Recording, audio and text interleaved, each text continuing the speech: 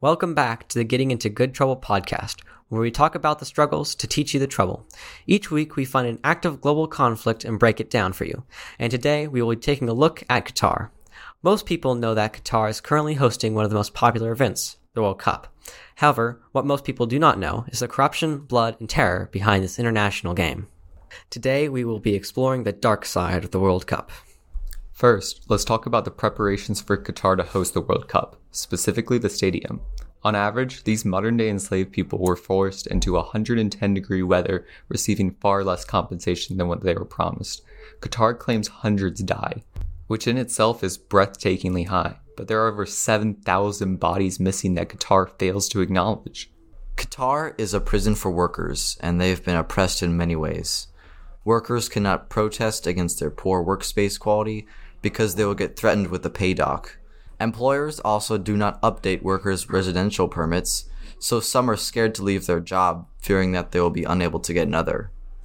There are even more problems, such as salary delays, private pay docks, and more. While this seems very bad, it only gets worse.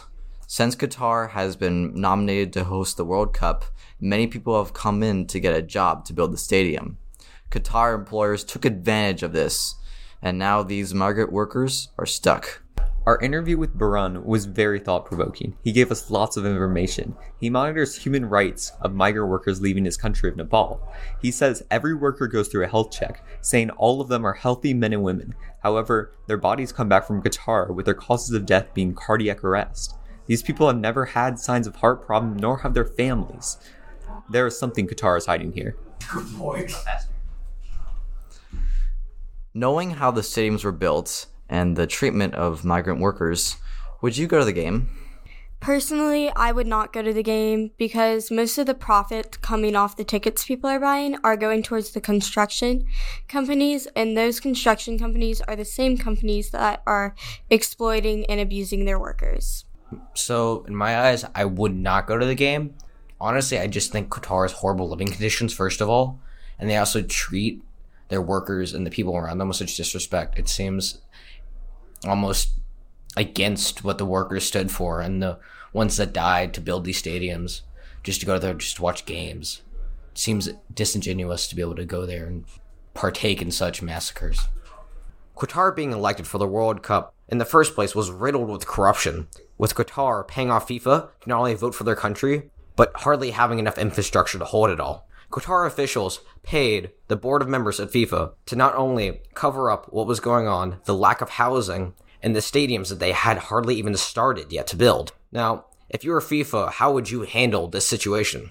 If I were FIFA in this situation, what I would first try to do is weed out exactly who took the bribes, which would probably come up to executives.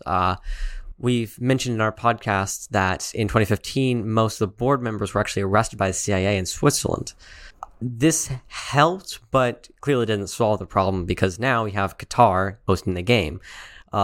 Decision that made no sense now and at the time. But I don't know if FIFA's really in the best moral stance. I think that most of the people that are leading it were the ones that took the bribes. Somewhere I saw a statistic that said each person got $1 million, which is quite a lot of money for a vote. But when you're talking about how much these games make, it's definitely worth it. Corruption is certainly rampant in both Qatar and FIFA. But FIFA is supposed to be the organization that, makes sure that both the fans, the players, and, all intervening countries are safe and have a fair game. And they've really failed in that respect. Well, it's hard for FIFA to handle this because most of all FIFA all the way up to the top and the bottom is just all corrupt because Qatar, with their massive amounts of money from these oil veins under themselves, making them such a big contributor in the world economy, has just paid off countless people. If you were FIFA or you were a FIFA employee, like if they're offering you $1 million just to say one vote, I would do it. Who wouldn't? Barun Gemeyer, a senior legal officer in Nepal, told CNN, quote, "Migrant workers from the poorest of countries go to Qatar seeking employment," he said, adding, "The Qatar World Cup is really the bloody cup, the blood of migrant workers." We decided to speak with him on his role in Nepal and find out more about what he has learned from these migrants. Now, onto another huge issue, Qatar and FIFA handling the LGBTQ plus rights. The captain of the British team, Harry Kane, and others wearing an armband reading One Love, displaying the Pride rainbow. This was met by FIFA banning these armbands and issuing warnings to players and teams.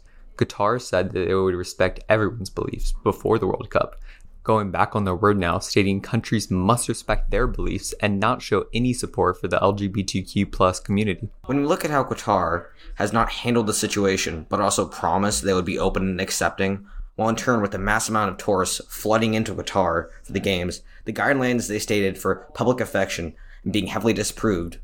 Also, being able to drink alcohol and any alcoholic substance is banned in Qatar, except in certain hotels and restaurants past 7:30. This led us to look deeper into other people's experiences, and from there I found Josh Cavallo, an Australian soccer player who's the only current openly gay player, and he says he's scared to travel to Qatar. The reason why he is scared to play in Qatar is because the law states that homosexuality is legal and can be punishable by 3 years in prison. If things could not get worse, let's stop to think about the other impacts of the World Cup. According to a census, the number of fans that came in to watch the World Cup was half of the Qatar population. Fans were met with horrible living conditions and a vastly underprepared country. Only about 120,000 rooms were available for them. Spanning multiple cruise ships, newly built hotels made from more migrant worker labor, causing even more deaths. The interesting thing about this conflict is that while fans and footballers alike are speaking out against the human rights violations, there's no one rioting in the streets. One of the reasons for this is because that there are very strict laws in Qatar, and that most citizens profit off the slave labor. This is all terrible, but this isn't to say that no one has done anything, because they have. For example, the German football team all covered their mouths before the first game in protest against FIFA not allowing them to speak out against anti-LGBTQ laws. Qatar is a place that traps you to a chain and hides you behind its curtains.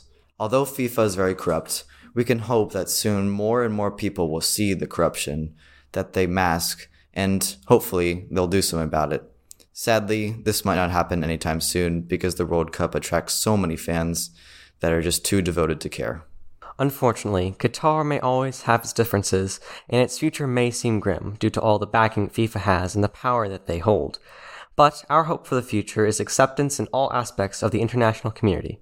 We hope that everyone in this situation gets the justice they deserve. We hope migrant workers will be treated well and fairly as soon as possible, and the families of those who died will be given proper compensation. We hope that Qatar will reform their unjust laws and give basic human rights to LGBTQ people in their country. We hope you enjoyed the show. Make sure to tune into another episode of the Getting Into Good Trouble podcast.